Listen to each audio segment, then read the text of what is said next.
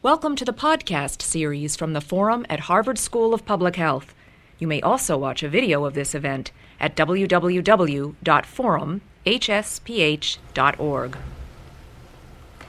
Welcome to the Forum at the Harvard School of Public Health.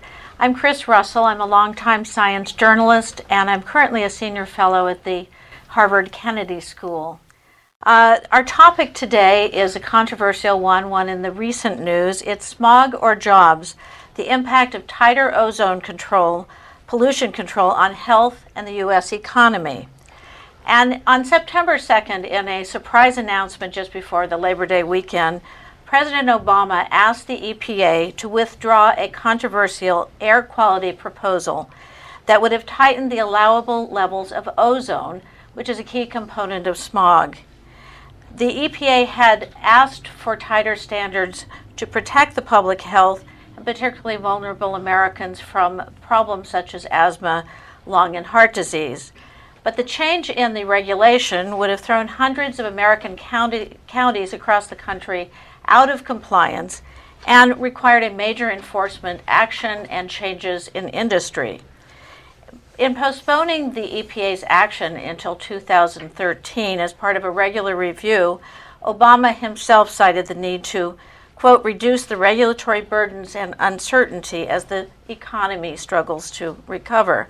And the decision was praised by business groups, and it was decried by environmental and public health groups who felt that the president had sided with his advisors and caved in to business and special interest.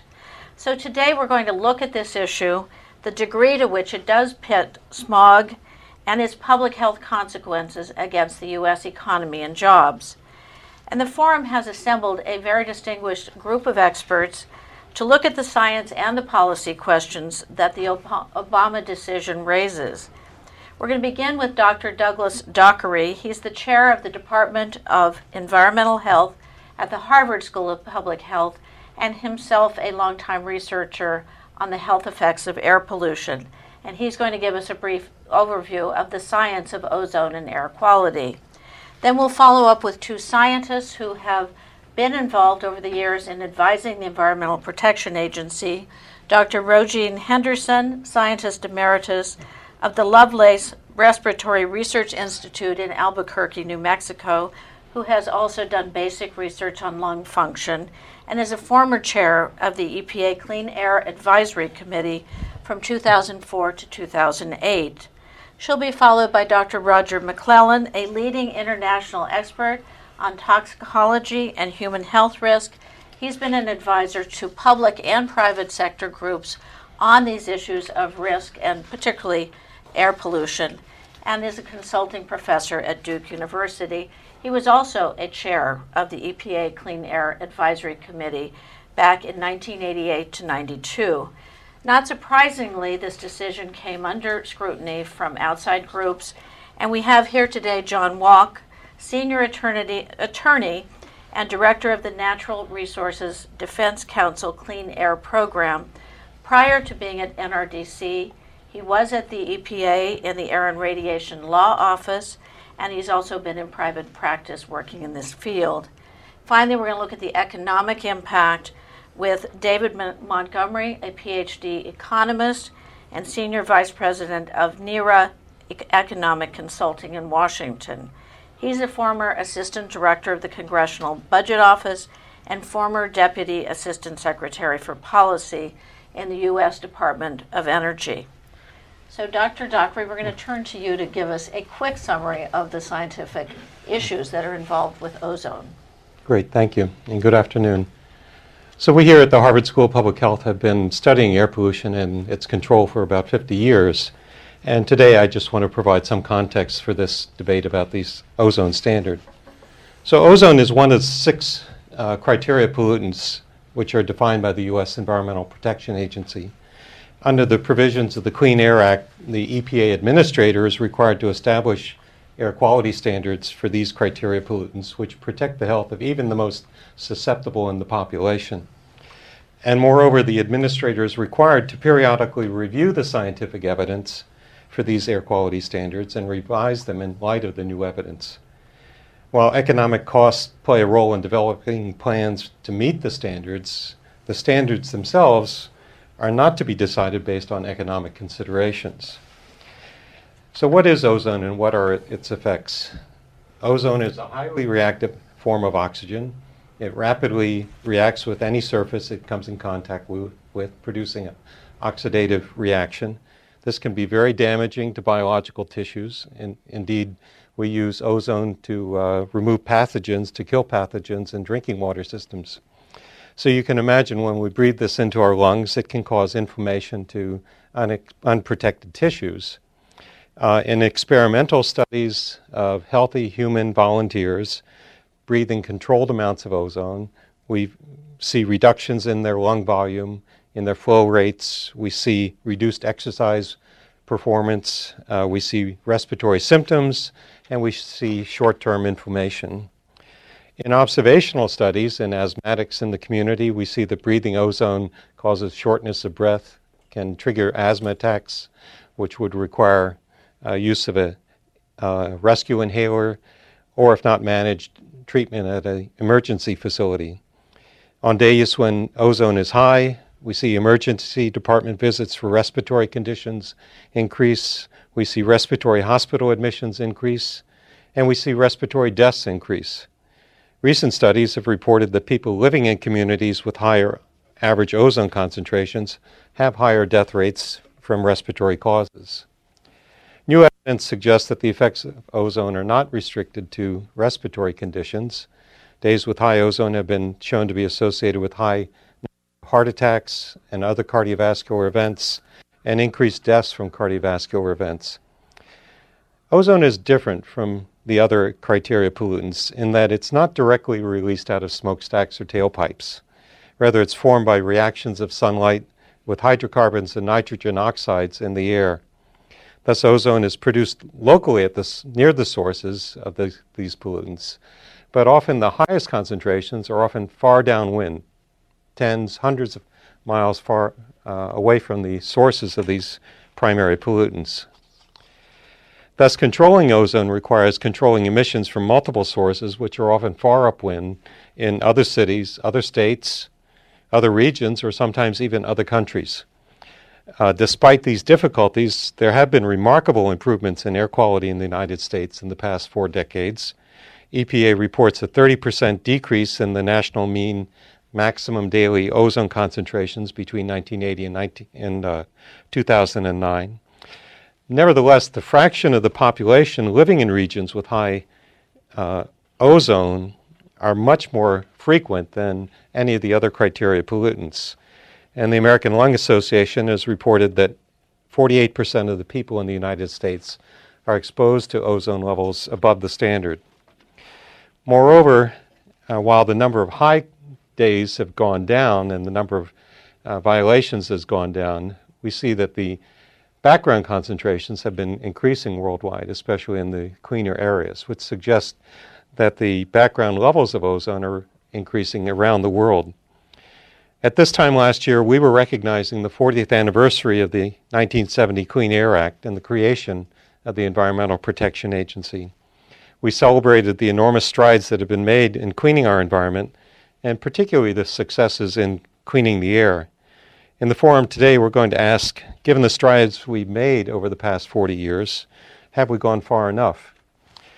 And can we afford to make further improvements in air quality?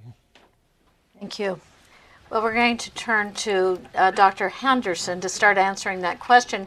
Now, you are concerned and have been on record as the chair of the EPA Scientific Advisory Committee that the current standard set in 2008 is not low enough to really protect public health.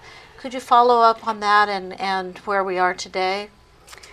Yes, I was chairing the Clean Air Science Advisory Committee from 2004 to 2008, and our ozone panel, which was made up of the best, some of the best scientists in the country working on this problem, they came to unanimous consensus that the range that would be for the ozone standard that would be protective of public health would be from 60 to 70 parts per billion. And we gave this advice to the administrator. Our committee is advisory only, and we are there to inform the decision made by the administrator. Administrator Johnson at that time chose to set the standard at 75 parts per billion, which was outside the range that we had recommended, but still a reduction from the 84 parts per billion that had been in place before. So our committee wrote a letter to the Administrator Johnson saying we were pleased he had lowered the standard, but we did not think he had lowered it enough to be protective of public health.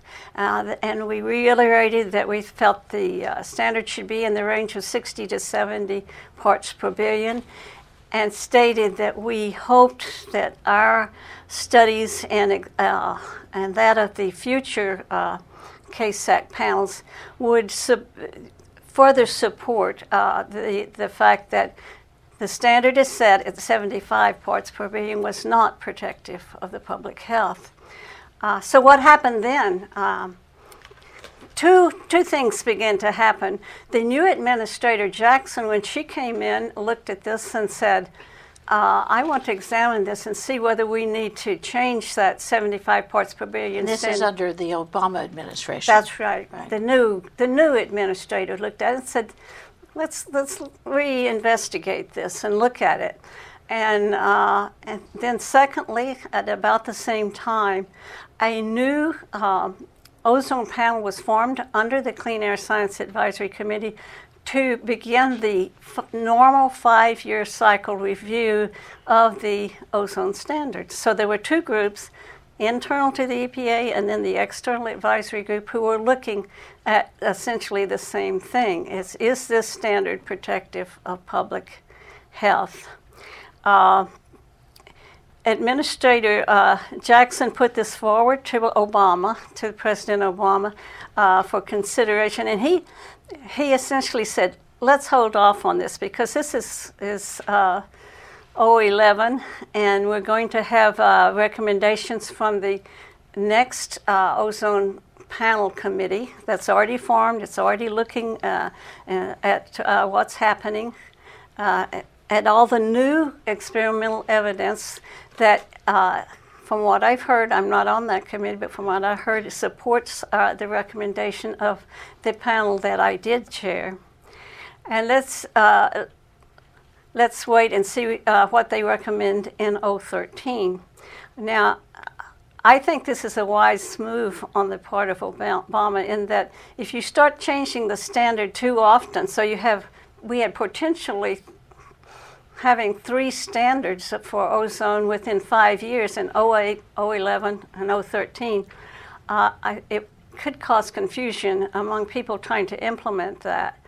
And I would reiterate what our committee said to Administrator Johnson. We hope that you will take into account our findings in setting and considering, you or your successor would take into account our findings in setting the 013 standard. And that is what appears to be happening now. And I just want to emphasize how much I support the clean air rules that have benefited us so much from 1970 on. As Doug Dockery has said, it's been a big success. We have cleaner air. I don't accept the premise set up by our very jazzy title, Jobs or Smog, which I don't accept that as a logical premise. It's not either or, it's both and. I think we can have both clean air and jobs. And that is because industry is very innovative and has skills to change their techniques and their technologies to develop better ways to keep our air clean. And a good example of this is the diesel engine. How many of you have sat behind a big old diesel truck years ago with the black smoke spouting out and said, surely that's not healthy? Well, the regulations went into effect, and by George, industry knew how to handle that. They cleaned up that engine. They're extraordinarily innovative in what they can do once they have been challenged by a regulation. So this is an example of having, we can have good industry and clean air all at the same time. And I think that's the greatest example of how regulations motivate industry to improve their processes. But just to wind up, bottom line, you thought more could be done in 2008, and you, as far as you know, from the scientific perspective, you still think that the standard should be tightened up. I think the process is working. A new committee is looking at it, and that I think the standard should be set at a health protective level, which, I agree, between 60 and 70 parts per billion. Okay, we're going to take another scientific view from Dr. McClellan. What's your perspective on this? Well, my perspective, I share many of the same views expressed by Professor Dockery and by my longtime colleague, Dr. Henderson. Let me first say it's a real pleasure to be here at the Harvard School of Public Health. As I came here today, it brought back many memories of the many colleagues that I've worked with over the years from the Harvard School of Public Health, some of whom are in the room here today. I couldn't help but think of my early days on EPA advisory committees serving with the late Dr. James Wittenberger, who I think held the same position that Dr. Dockery holds today. So there's no question the contributions of this institution to clean air and public health. The Clean Air Act, as we've already heard, is a very important piece of legislation. It is the national statute guiding clean air in the United States. It's a complex regulation. A key part of it, one might call the goalpost, the goal-setting piece, and that is the setting of national ambient air quality standards for these 6 criteria air pollutants. The Act is very specific in charging the administrator with setting those standards to protect public health with an ample margin of safety. The statute, as it was amended in 1977, also calls for the administrator to seek the advice of scientists, a specific group of scientists, and as that standard is set. In some ways you can envision this process as one of a train rolling down the track. It rolls, sometimes it speeds up a bit, sometimes it slows down. The Act specifies that every 5 years there shall be a review of the science and a reconsideration of the standard. That's the process that Administrator Johnson used, and he concluded in March 2008 a lowering of the standard from 84 parts per billion, 8 hours averaging time. Very important to recognize it has an averaging time and a statistical form, basically designed in terms of the peaks. So the actual average concentration of ozone will be much lower than the 84. He reduced that to 75. In doing that, he took note of the advice he had received from the Clean Air Scientific Advisory Committee. And he noted that it was a blend of both science and policy judgments. I agree with that view. And thus, it was his prerogative to set the standard at some level, and he did that, 75. I thought that was appropriate. Same time, the train was moving forward with the next review, as Dr. Henderson has indicated. That would have been completed in March 2013. Administrator Jackson came into office. She, in essence, said, well, if I had been here a year before, I would have made a different policy judgment. I would have set the standard lower. And thus she, in a sense, put out another track, a fast track. I'm pleased that at the same time, the process moved forward in terms of that regular review. That's been going on, already out there. So she delayed on a number of occasions, finally sent forward a proposal to the White House, and as customary, the White House reviewed that in terms of the Office of Information Regulatory Affairs in OMB, an office chaired by, again, a Harvard connection, Cass Sunstein. He offered advice back to the president and said, this is an optional standard. It is not required. And moreover, it is not based on the latest science. The result of that was a decision to not proceed. I think President Obama made a wise decision based on the advice received from Cass Sunstein and proceed forward, look at the standard. They'll have the opportunity in March 2013 to review it. When they do that, one of the pieces of science that I think will be very important to consider, again, has a Harvard connection, coming from the laboratory of Dr. Daniel Jacob and his colleagues, and they have revised their views on ozone background levels.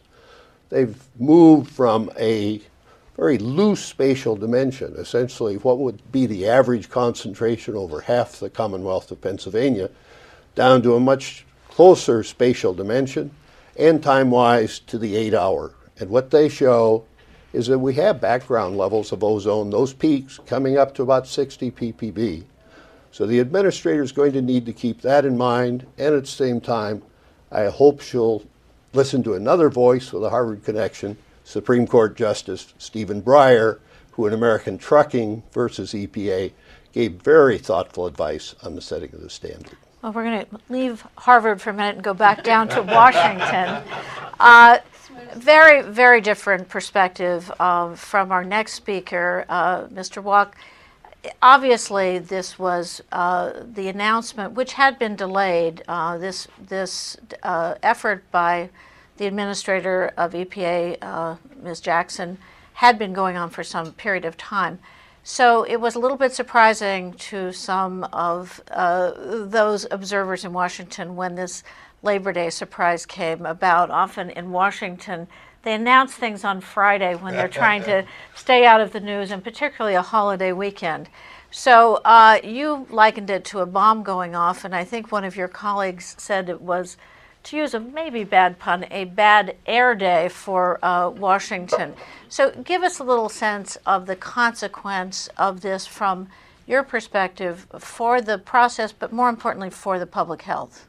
Sure. So let me just offer the Washington perspective of the real politics that drove this decision against the backdrop of the governing legal considerations. This is fundamentally a legal responsibility governed by the Clean Air Act, which says that EPA has to set health standards that are requisite to protect public health with an ample margin of safety.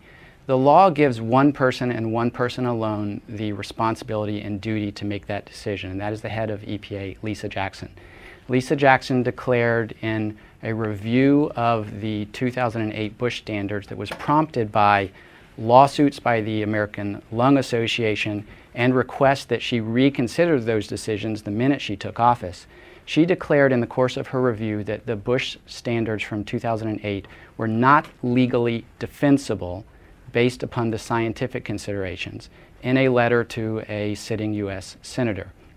The Supreme Court ruled, as Dr. Doherty alluded to, that in a unanimous decision from 2001, that it is unlawful to consider economic and cost considerations when defining how much air pollution, like smog, is unhealthy.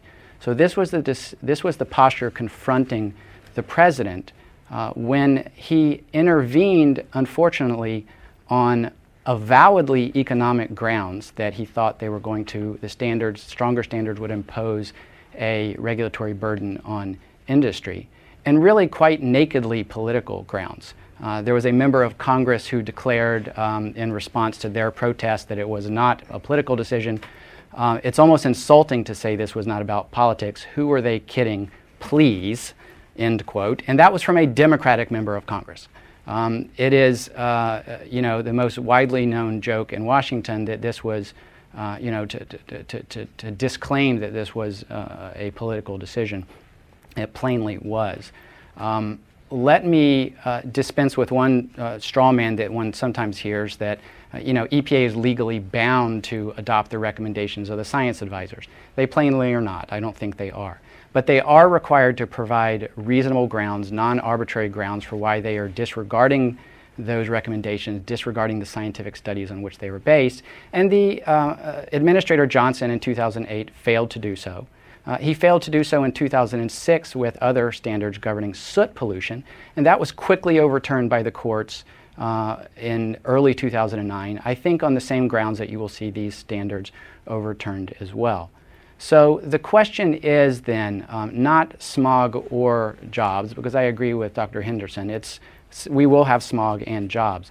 The question is, when the person tasked with carrying out the law deems standards on the books to be legally indefensible and tries to correct them, what does it mean for our democracy when the president intervenes on openly political and economic grounds in defiance of a Supreme Court decision in order to push this off until after an election in defiance of both the law and the unanimous scientific recommendations? I think it was a dreadful decision, and it means that the president has condemned EPA to defending in court against the American Lung Association and others standards that the head of EPA knows to be legally and scientifically indefensible.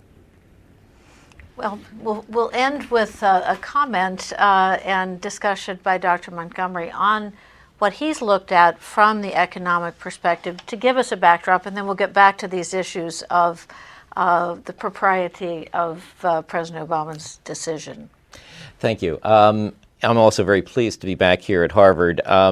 Dr. Dockery brought back the memory that I think I started working on air pollution and economics 45 years ago here at Harvard when I started working on my dissertation, and then was at Caltech at their Environmental Quality Laboratory working on ozone issues through most of the 1970s. And I'll start out my economic perspective by saying I agree with Dr. Dockery and Dr. Henderson. We have made tremendous progress on ozone in particular over the past 45 years. And it's important, I think, to recognize that in our general references to the health effects of ozone. The fact is that there are a lot less incidents occurring because of ozone today than there were back in 1980 because because people are exposed to far, far less ozone, and I was living in Los Angeles then, than they were in the 1970s.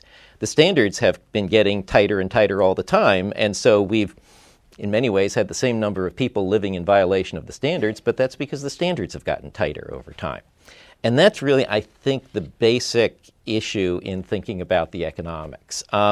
It's not a matter of whether I can claim that more jobs are being lost because of the regulation than someone else can claim are being gained somewhere else in the economy because of the regulation. That's not the economics. The economic question really comes down to kind of the classical definition of prudence. And it's pretty much that if you pursue one objective without regard to other consequences that your decision might have, you are likely to do something very bad. And I think that's the perspective that that economics brings for thinking about the Clean Air Act. And in many ways, I think the question is not whether the president did something that was either legal or responsible in terminating this particular proceeding, but whether the Clean Air Act is a framework that can be made to work under Justice Breyer's guidelines when we are essentially getting down to a requirement for zero emissions. Because if we're down to background, you're going to exceed background if you contribute anything to air quality. The basic economic principle applies to this is diminishing returns. Every emissions reduction, every change in emissions, every reduction in emissions that we undertake is going to cost more and is going to have smaller benefits as we get closer and closer to background. And that implies that when we do the economic analysis, if we start in 1970, we're going to find that reducing the standard by 10 parts per billion has huge benefits and relatively small costs. Now we get to a point where if we reduce the standard from 75 to 65, we're getting very close to kind of the limit where something starts to go asymptotic in order to reach the actual, in order to get ourselves down that far. And I think that that's what the economic studies are telling us, that as we get closer and as we push further and further, at this point, we are going to see that the costs and to the rest of the economy, the things that we have to give up that the rest of the economy produces for us in order to devote those resources to reducing ozone emissions, don't have benefits that are larger than the costs. And EPA's own regulatory impact analysis that they did in the process of this regulatory reconsideration shows exactly that. It makes it abundantly clear that the potential reduction of ozone concentrations that are under consideration would have costs greater than their benefits. This is true of every case that EPA examined when you look at the ozone benefits and the costs of meeting the standards that they anticipate are being proposed for ozone. Even if you include what I think is scientifically a very controversial proposition that there is a causal relationship between ozone and mortality at these levels, still EPA itself comes up with the conclusion that the costs of standards anywhere from 70 to 55 would be greater than their benefits. If you eliminate the ozone mortality, you get net costs that are in the from 10 to $80 billion a year for the different standards. The only way that EPA justifies the ozone standard, and I think this is very important to understand, is by saying it will have co-benefits for particulate matter. It's the PM mortality, the particulate matter estimates of reductions in mortality, that is, expected deaths, shortening of life expectancy, accelerating of a heart attack, that is used in the economic analysis to justify the standards on ozone. Well, that does not make any sense to me, either as a policy analyst or as a regulator or as an economist, because you do different things to control ozone. The benefits are coming both from reductions in the benefits are coming from a different pollutant, that you would regulate sources in different ways in order to control efficiency, and they're being used to justify a regulation on something different that does not have benefits of its own that are found to exceed the costs. Could you just, when you're throwing out the terms benefits and risk, could you clarify, are the benefits being measured in preventing health effects? How are those being quantified in terms of benefits? Because one of the challenges really is that the classic public health premise of preventing both morbidity, health effects in terms of lung and, as was mentioned, heart disease and potentially other things. The people that might impact, the vulnerable people, are different than the people who who are having the cost of, making the changes in industry and such. So you have two different kind of a disequilibrium between the people who are at risk and the people who are going to pay to change the standard. But how are you using these terms of benefit and risk? The way it's done by EPA and by everyone else they know of is the standard public health methodology. You look at illness and look at the cost of illness in terms of avoidable expenditures on medical care, in terms of lost wages, in terms of lost worker productivity. On the side of premature deaths, the premature deaths are valued based on the value of a statistical life, which is a number that has been getting larger and larger over the years. Both of those are topics that we could debate for the next 7 weeks, but these estimates are done in the standard way, using the standard numbers for all of those effects. The costs, on the other side, are estimated by looking at essentially this is a very simple analysis that EPA did. All it's looking at for the costs are what are the control measures going to cost. It actually only looks at about what half the control measures are going to cost because it doesn't know what the other controls will have to be. Well, isn't it, again, back to a point made earlier, whether you like the law or don't like the law, there is this aspect of it being a health-based standard, and specifically, as I understand it, for the EPA to be looking at the costs and benefits of the health effects and not at the economic costs of complying with the law. So I think this is confusing in this room and out in our audience and in the public at large. What is it? It does seem like the law says one thing and the reality is something different than that.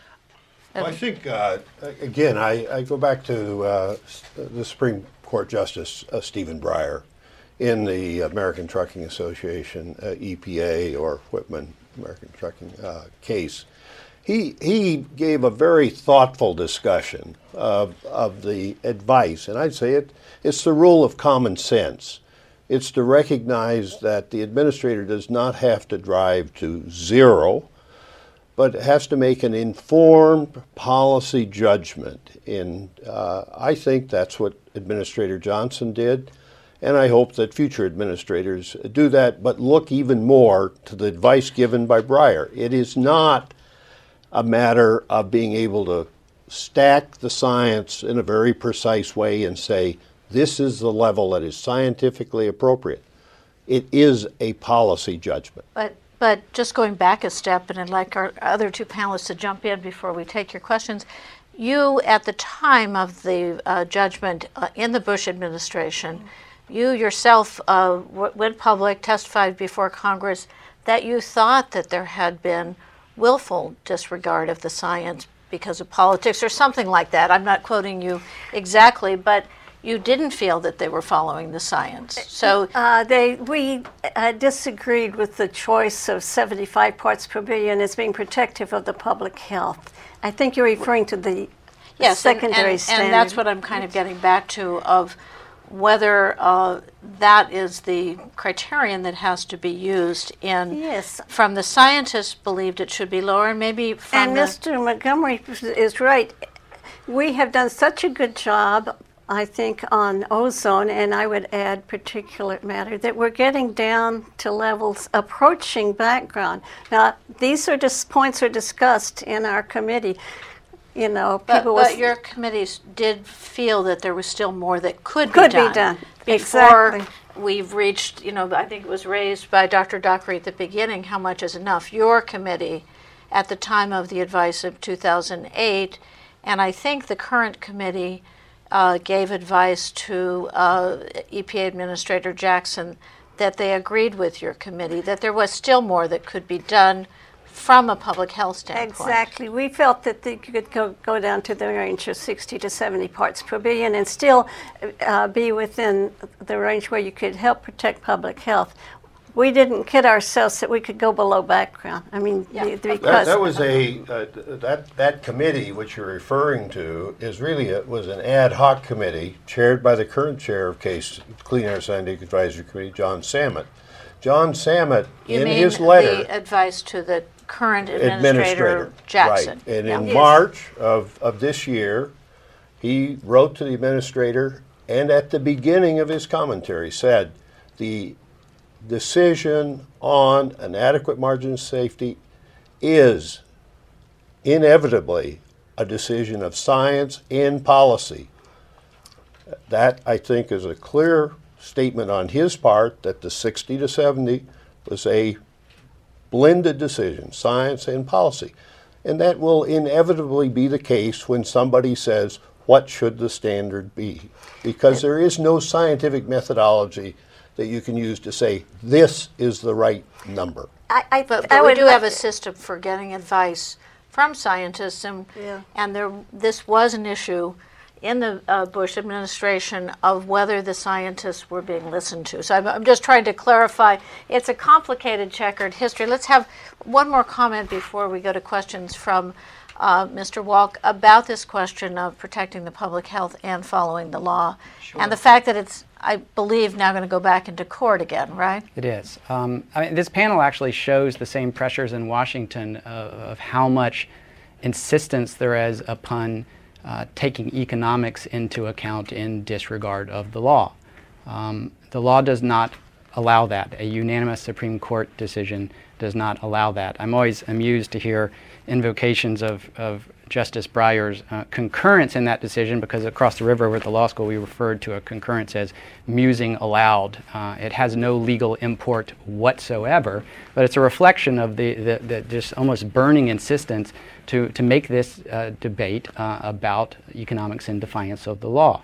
The information that was referred to by my colleague here, it was taken from a document that is provided by EPA purely for informational purposes, consistent with an unenforceable executive order. It's for policymakers to consider for informational purposes, but it may not govern the decision based upon the public health exclusive basis of the Clean Air Act. And where did that estimate that was thrown around of the cost of compliance being $90 billion? Was that from? That was a wonderfully conceived soundbite by industry lobbyists to refer to the 60 part per billion level of the range that EPA had absolutely no intention whatsoever of adopting from the beginning.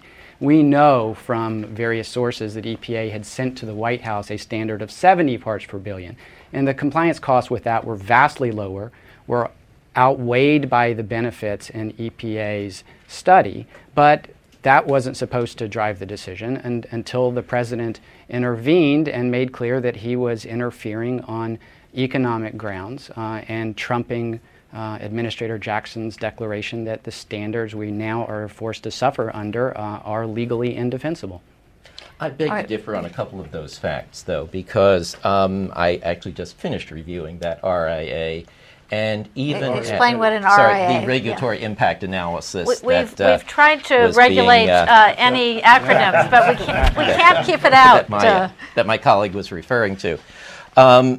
It did find, if you look at the ozone benefits alone, that the ozone benefits did not justify the ozone standard. The costs were in around $18 billion for the 70 part per billion standard. The ozone benefits of avoided mortality were estimated to be less than that. But I think the really important point is that, and the reason I think the experts confuse people is we make the law. The citizens of the United States make the law. The Congress created the Clean Air Act. If the Clean Air Act is making decisions more difficult rather than less difficult, we need to think about it. It used to work much more easily, which is before our litigious society forced EPA to a set of very specific deadlines for implementing the regulations that would follow from declaring an air quality standard. The way it worked was you could declare that the science said that based on our current instrumentation, we should protect the health with a standard of 84 parts per billion. That's sufficient given what we know in 1977, say. EPA then looked around and it took costs into account when it decided how long to take to implement that.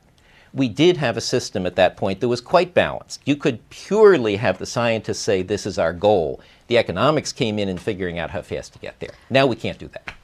Well, hopefully this is all clear, although I'm still not clear on this question of the fact that the economics clearly is coming into the discussion if technically on the law it's supposed to be health-based. But so there is a contradiction on its face, I think we're seeing here. But let's go to the audience and see if you have some questions to bring to light here.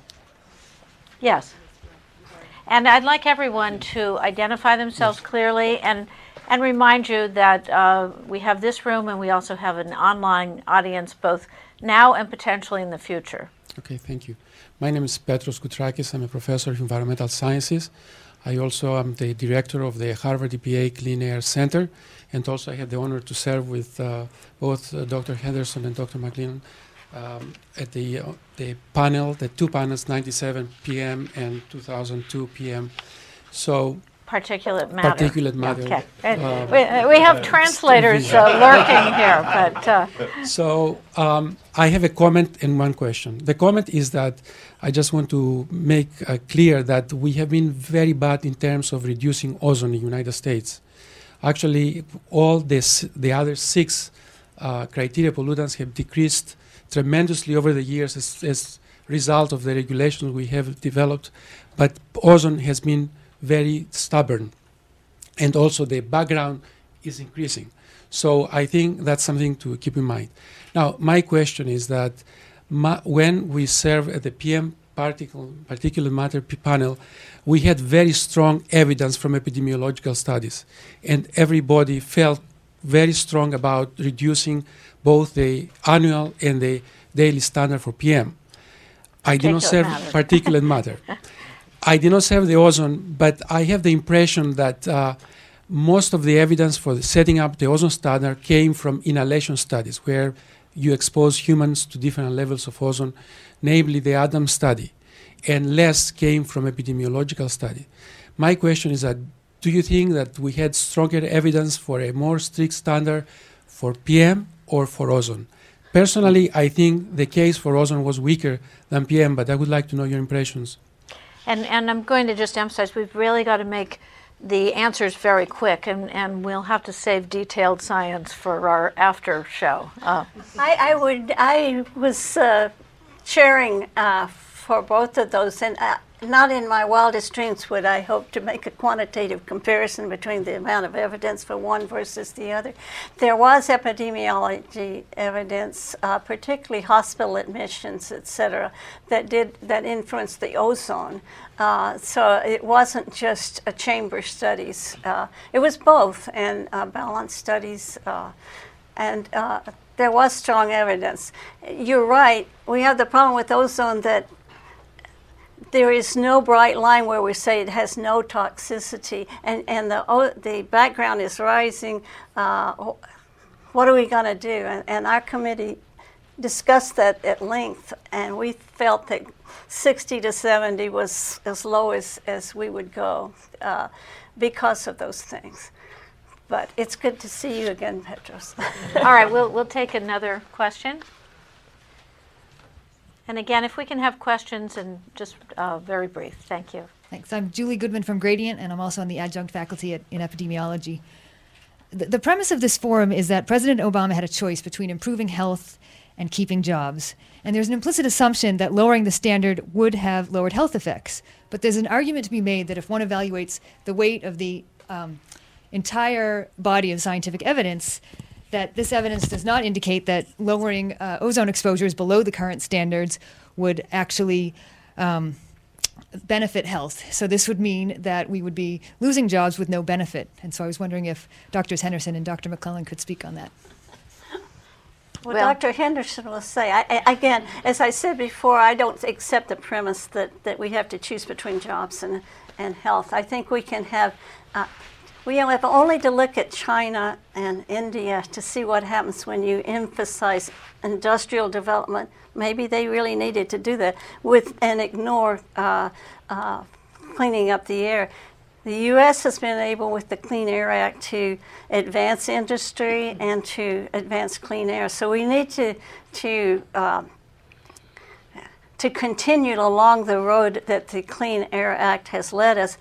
There are going to be questions because we've been so successful about, what do we do now? Do we start looking at mixtures? Do we start handling air pollution control in different ways? But those are all very hard questions. But I really don't accept the premise that we've got, it's either jobs or public health. We can have both. And I'll let Roger continue. Well, First of all, it's sort of a false premise to set up that a new standard automatically changes things and, quote, there's more health protection the next day. We've had changing standards over the decades. And what we have is a long, slow trajectory of reducing the levels of these various pollutants in the environment. Professor Katrakis is absolutely correct that ozone has been more intractable than the others. And that's in part because, ozone is created from natural sources in terms of volatile organic compounds, not just industry. He raised a very important issue, and he asks, how would you compare the two? In fact, I would suggest that if CASAC wants to offer advice on specific numerical levels, that's the advisory committee. Clean Air Scientific Advisory Committee, that they ought to think about what is the actual level of health benefit that is going to be achieved with these various levels. Why should we have one air pollutant governed in terms of a large increase in terms of health benefit, another very limited? So he's raising an important point in terms of making this policy judgment. I would emphasize that the best advice, I think, that came from a Clean Air Scientific Advisory Committee occurred in the 97 round with the particulate matter standard, when the letter to the administrator contained the specific recommendation of each member of the panel. Well, consensus is in some ways not science. It's a sociological phenomenon. Maybe just one comment, since we brought up 97. To some degree, a large part of the country is not in compliance with the 1997 standards, as I understand it. And right now, these 2008 standards are not being have not been implemented. Is that correct, Mr. That's Walk? correct. The dirty little secret behind the president's intervention was that, as a practical matter, for the next 3 years, we will continue to live under the highly outdated 1997 standard that is significantly higher than what is necessary to protect public health, including vulnerable populations. I just don't think it's a defensible suggestion that there are not health benefits to reducing the ozone standard to fall within the range that was recommended, especially for those vulnerable populations that the law mentions in its legislative history that are required in the ample margin of safety standard. So the EPA will stumble along for the next several years. The president suggested that the next process would be completed in 2013. In fact, there's a notice on the agency's website that says they don't expect to have final standards until July of 2014. So, you know, this was just riven with politics and really misrepresentations to the public, and unfortunately it's going to fall to the courts to sort it out, since the executive branch bungled it so badly. And potentially the voters, given the fact that there will be an election in 2012, so we don't really know who will be in charge of either the EPA or the country at that point. Do we have a question? Robin Herman is here, who is the director of the forum and put this panel together and is communicating with the online world. And I'm wondering if Robin has a question from the online. We've received several questions from our online audience. This one comes to us from California, from Joseph Liu, who is president and CEO of the Coalition for Clean Air. And he's asking, he would be interested in the panelists' comments on the experience in Los Angeles, where stringent air quality regulations have been well established and evolving for decades, and refineries have been profitable in part because these regulations have required regular equipment upgrades and strict maintenance, thereby creating more efficient and reliable operations. Anyone want to talk about that? Yeah, why don't we have Dr. Montgomery jump in on that? I have spent a good bit of time working on both issues of refineries and California air quality standards.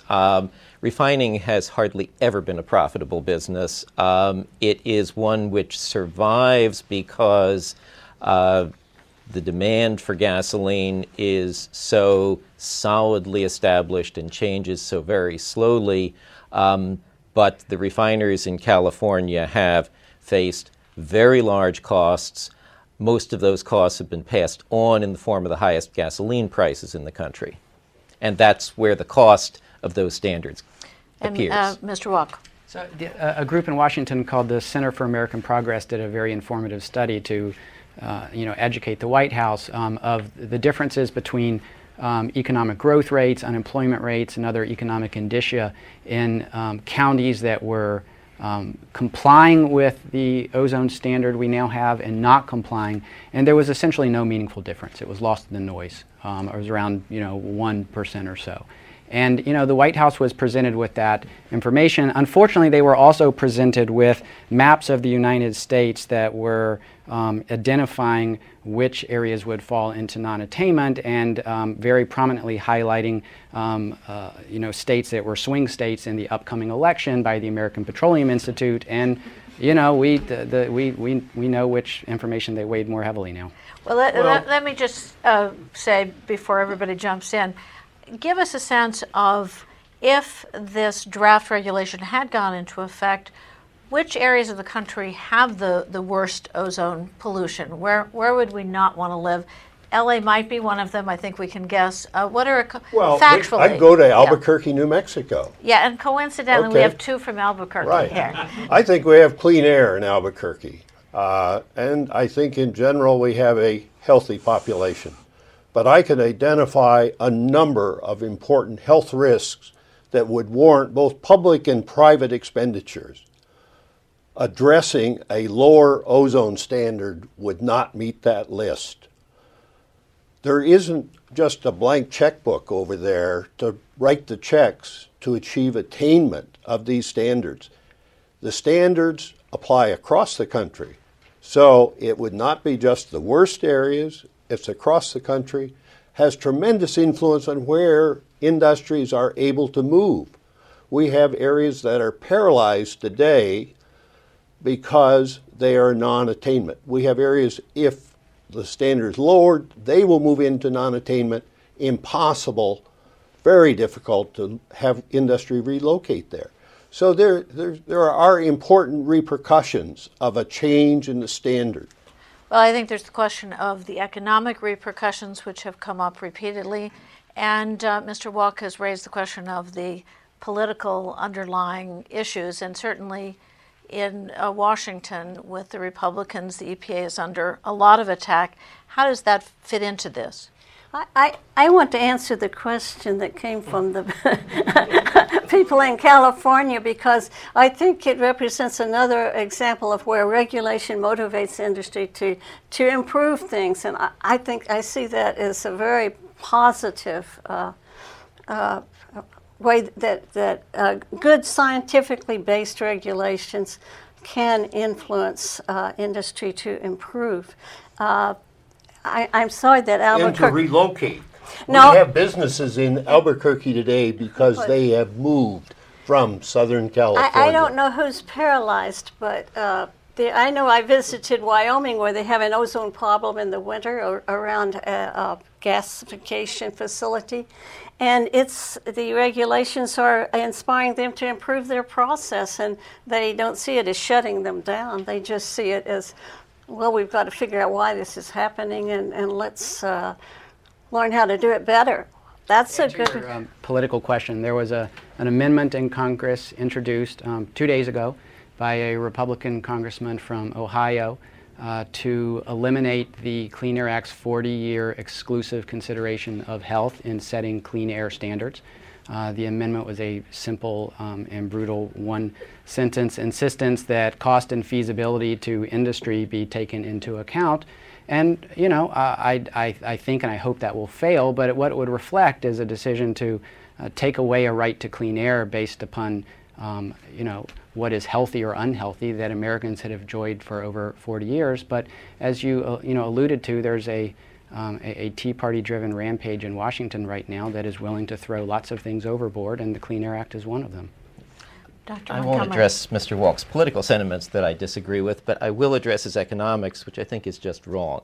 I actually looked at the study for the Center American Progress that he cited, and I think the broad lesson we see from this is that what we just talked about the politics and the pressures of the economy on politicians are leading to very bad economics and very misleading statements coming from the advocates of tighter air quality regulation. And it's unnecessary because you can do good economics that balances costs and benefits.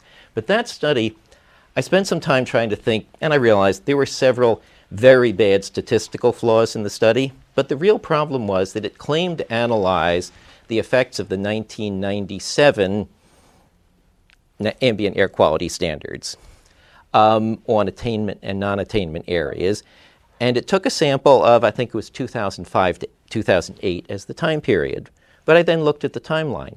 None of those areas have yet started to implement any programs to achieve the 1997 Clean Air Act National Ambient Air Quality Standards. So of course there was no difference. They weren't doing anything different yet because of those standards. So we see again a study which has absolutely no economic basis being used to claim something which simply flies in the face of everything every economic student learns. That if you want to have more of one thing, you have to have less of something else. The question is how to make that judgment. Okay, we're going to go back to the audience while we ponder that. Do we have another question? Get the mic. Yeah. Yes, thank you.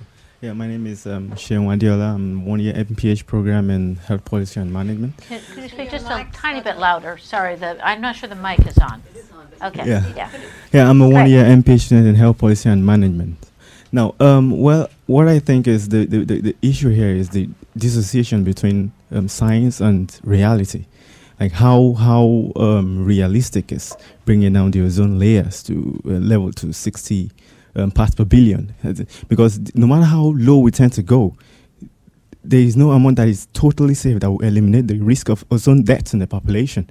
So what we need to consider is there much benefit from lowering from 75 to 60? We already said that there has been a reduction, an obvious reduction in ozone deaths from 84 to 75. Now, going below that, do we really stand to gain much? Because what I believe is the role of policymakers are not to just follow the science to the letter. They're supposed to use their guidelines to make informed decisions. It's just like a basis. So what if another study comes up tomorrow and says the safety level has been reduced to 40? Do the policymakers go to that 40 again? What would your question be? Because So I my think we've question is, addressed are some there of this. studies now today comparing levels of 75 parts per billion to 60 parts per billion? Because what we've been hearing is comparing the 84 to the 60 that the panel arrived at in 2008. Now, what should be the focus now? Are there studies that have shown comparing the 75 parts per billion to the 60 parts per billion level?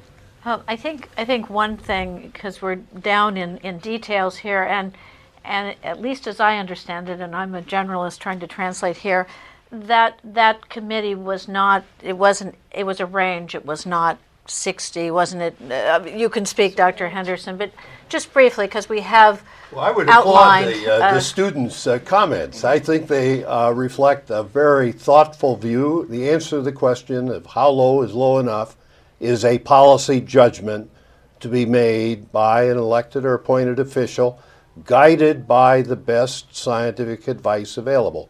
But scientists should not pretend they're the EPA administrator and say, I know what the standard should be. If they do that, they are expressing their own personal policy preference as to the outcome. But that's why we gave a range, Roger. We do not. so there wasn't a single number. Why don't you clarify that? There was not a single number. We looked at the range that we thought would be protective of public health, which turned out to be 60 to 70 parts per billion. But in no way has any member of CASAC ever thought they were responsible for setting the standard. That's the business of the administrator. And the administrator chose to go outside that range for whatever reason. That was his decision in 2008. So no, I've never known anyone who was a member of CASAC who thought that a member of CASAC should set the standard. But they were giving the best scientific advice They that give they the best. had. And if you don't give it purely on a scientific basis, tell it like it is to the administrator, the advice is of no value. If you try to hedge it so that it, is politically acceptable, then your advice is of no value. It's got to be the pure. What do you really think is health protective with a margin of safety? And that's what we tried to do. Robin Herman, do you have another online question? Yes, this one, I read into it a little bit of exasperation.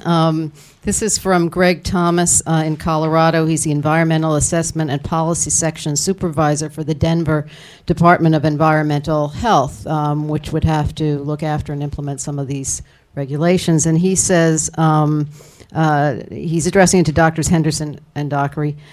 So why even proceed with a reconsideration in 2009, since the administration knew that it would be 1 to 2 years before its decision was final, and at a time when the economy was arguably worse than it is now?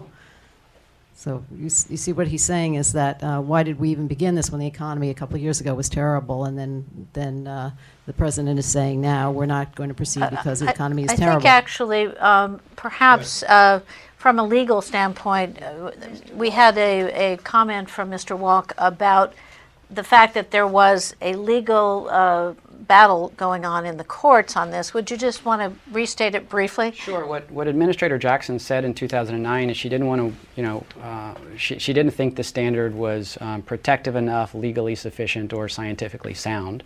She didn't want to waste the court's time over a lawsuit involving a standard that was not one that should be defended or preserved.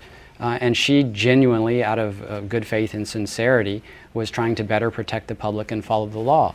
The rug was rudely jerked out from under her on September 1st, the day before the president's decision, when she was first informed that this was going to happen. So the reason we delayed and arguably wasted 2.5 years is because EPA was trying to do the right thing until politics rudely intervened, and we now have seen that the last 2.5 years were wasted. I would refer you to the memo from Cass Sunstein as the responsible official in terms of the Office of Information Regulatory Affairs and OMB. He was charged with reviewing this. He is also an attorney, distinguished career, coming from the University of Chicago back to the University, Harvard University, and he pointed out that it simply did not pass the test in terms of it was a discretionary action, and the standard now would be not based on the best available science. It simply did not meet his test, and I would say, as an attorney, of something that should be done now. They should adhere to the regular schedule. That confirms my point. It wasn't Mr. Sunstein's decision to make any more than it was the president's. And the reason the science was now 3 years stale is because they had let EPA believe that they were going to be allowed to follow the law until they decided at the last minute they weren't. So, of course, the science is 3 years old. They let EPA waste that time and then rudely pulled the rug out from under them. So, to sum up here, looking forward, I guess, and I hesitate to get into any football analogies, even though it's football season, but so President Obama has thrown the ball backwards to his administrator and said, let's have a timeout. So they're having a huddle on this, and this huddle is going to be a very long huddle going on until after the next election into 2013-14, at which point we will be following the process that was already underway to come up with a new rule, but with an asterisk. In the meantime, we will be back in the courts where we were before this started. So I think we are seeing in our discussion today the complexities of both the scientific review process, the legal review process, the economics, theoretical and real, and then the political overlay. And so I think everybody can take a little message from this and perhaps write down on a pad what you think will be happening on this issue.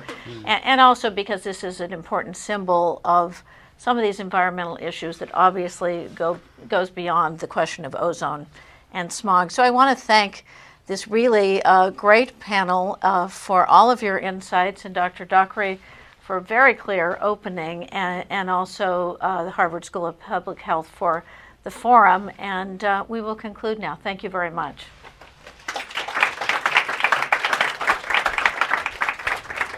This has been a production of The Forum at Harvard School of Public Health.